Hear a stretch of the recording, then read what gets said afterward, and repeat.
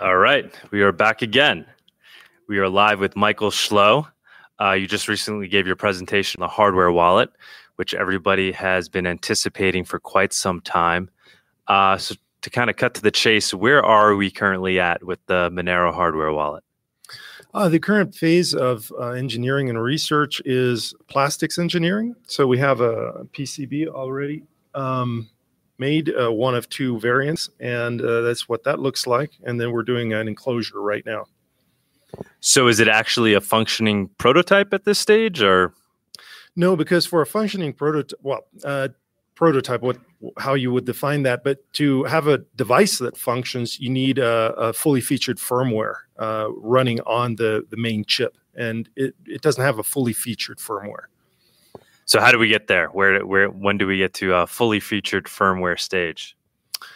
Well, we do have a team. We've kind of shared responsibilities, and firmware engineers are working on the firmware. Obviously, we have mechanical engineers that do the enclosure design. The hardware engineers are working on the PCB. There will always be rounds of improvement. And that's how we get to a fully working device, is to bring together all of these different work groups and their results. And once each one is finished, the device exists. Approximately how many people would you say are working on the project, on the hardware wallet?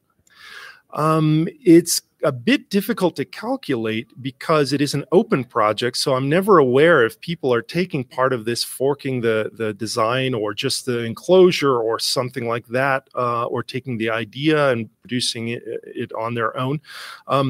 And it's the unified team, at least what we call the Monero hardware team, is made up of 44 individuals. Most of them are passive, or they're doing things like providing feedback and testing devices.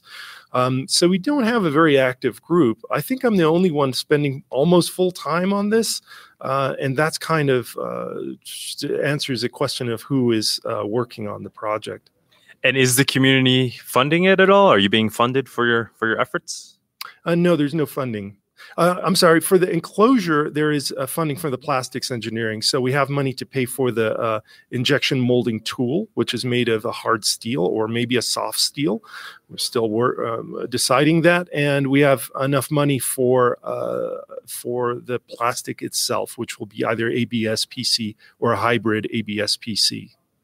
At some point, will these things kind of be like kickstarted, sold, like where you kind of, buy them before they're fully functional as a way to finance the production of them? It's a good question. And I'm not sure if there's a good answer because we don't have the sales and marketing part of our team staffed, in fact. So whoever decides that or is enthusiastic about developing a marketing model and finding a way to fund future and additional research rounds will do that work on their own. So we don't have a sales and marketing plan. There's a few blips on the radar and ideas that might be coming up, but it's not on the immediate future that we'll have some shop where you can purchase a device. Yeah, no, I know I'd certainly be ready to join in on the pre-sale to buy one of these if it helped, keep the development moving along. And I know there's many others that are very interested in this. So in addition to your talk, we also heard other talks about kind of open hardware, open source hardware. How would you define this wallet compared to others that we see for, let's say, Bitcoin, for example, like the Trezor, things like that? Is it more open than those? Is that a spectrum, or how open is this wallet and how does it compare to others? Yeah, we have a lot of features. We put the openness, the ability for anyone to understand how the device is working and to create their own, all the way from the hardware down to the firmware enclosures. This is all published information. Some of the other models, the other types of hardware devices, we like them all. In fact, we're good friends with Shift Devices in Switzerland, in Prague, Satoshi Labs, and Paris, Ledger, KeepKey at Shapeshift, and so on. There's quite a few others. We're always talking with them. We get emails from a new device maker that's just starting up, and all the time, right? So we're kind of collaborating in a variety of levels on all of the other competitors. And so, which is quite fulfilling. And what I started to talk about, the feature set is obviously a little different for each device, each company, or each group. It's hard to summarize the differences and what feature set we're most interested in. But like you mentioned, transparency and understanding that everything's published and that nothing's being signed behind the scenes, like an NDA causing a source code to be closed and not published. We don't accept NDAs. We do everything transparent and open. So how would it compare to some, just so like, I'm just trying to understand that concept, something like a Trezor where they are also open, they're open hardware. Is there a little bit of a difference between you guys then ultimately, or how would you describe that difference? Well, they do use a different license, but I think Satoshi Labs, most of their designs are either completely open or, I can't speak for them. I lose track of the progress, like the new Model T device. I'm not sure. I've looked for some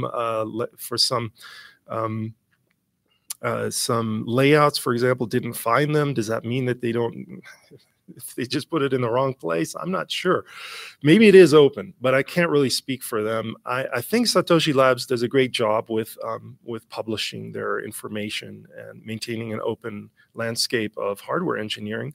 Others don't, and I don't know if you want to judge them for that or not.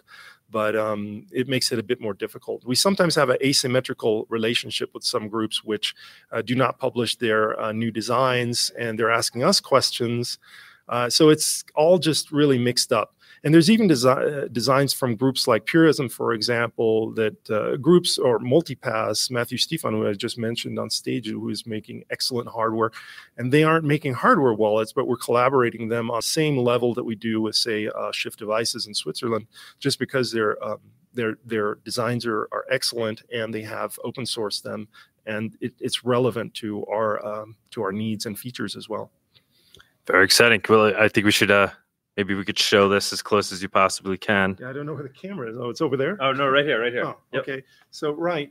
This is the key to this device. As soon as I turn the power off, the key disappears. It's nothing valuable. But if I push the button, I think it's that one there, then you get a QR code. It's very difficult to see it, in fact. But other buttons which aren't in this firmware are, in fact, I can't go backwards, but it shows the mnemonic words to the key as well. That's kind of how it works. And this is the enclosure that we're producing at the time. The bottom has a hole for the USB-C connector. I can't wait to get one of these. So what do you think? Maybe 3 months from now, we might see something in terms of, like we're saying, like a working prototype that could be tested? Yeah, I'm not sure. I mean, everything's always dynamic, and there will always be a different level of what people consider to be ready to use or not.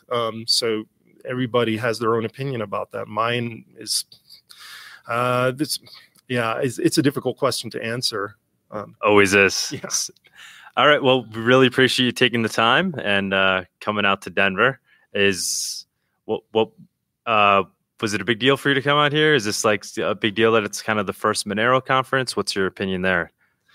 Yeah, it was a big deal. I actually, I've been traveling a lot and have too much to do in the lab, but because it's the first Monero conference, it's kind of very symbolic, and meeting the people is a very high valued opportunity, just like meeting you. And yeah, that's why I took the opportunity to come out.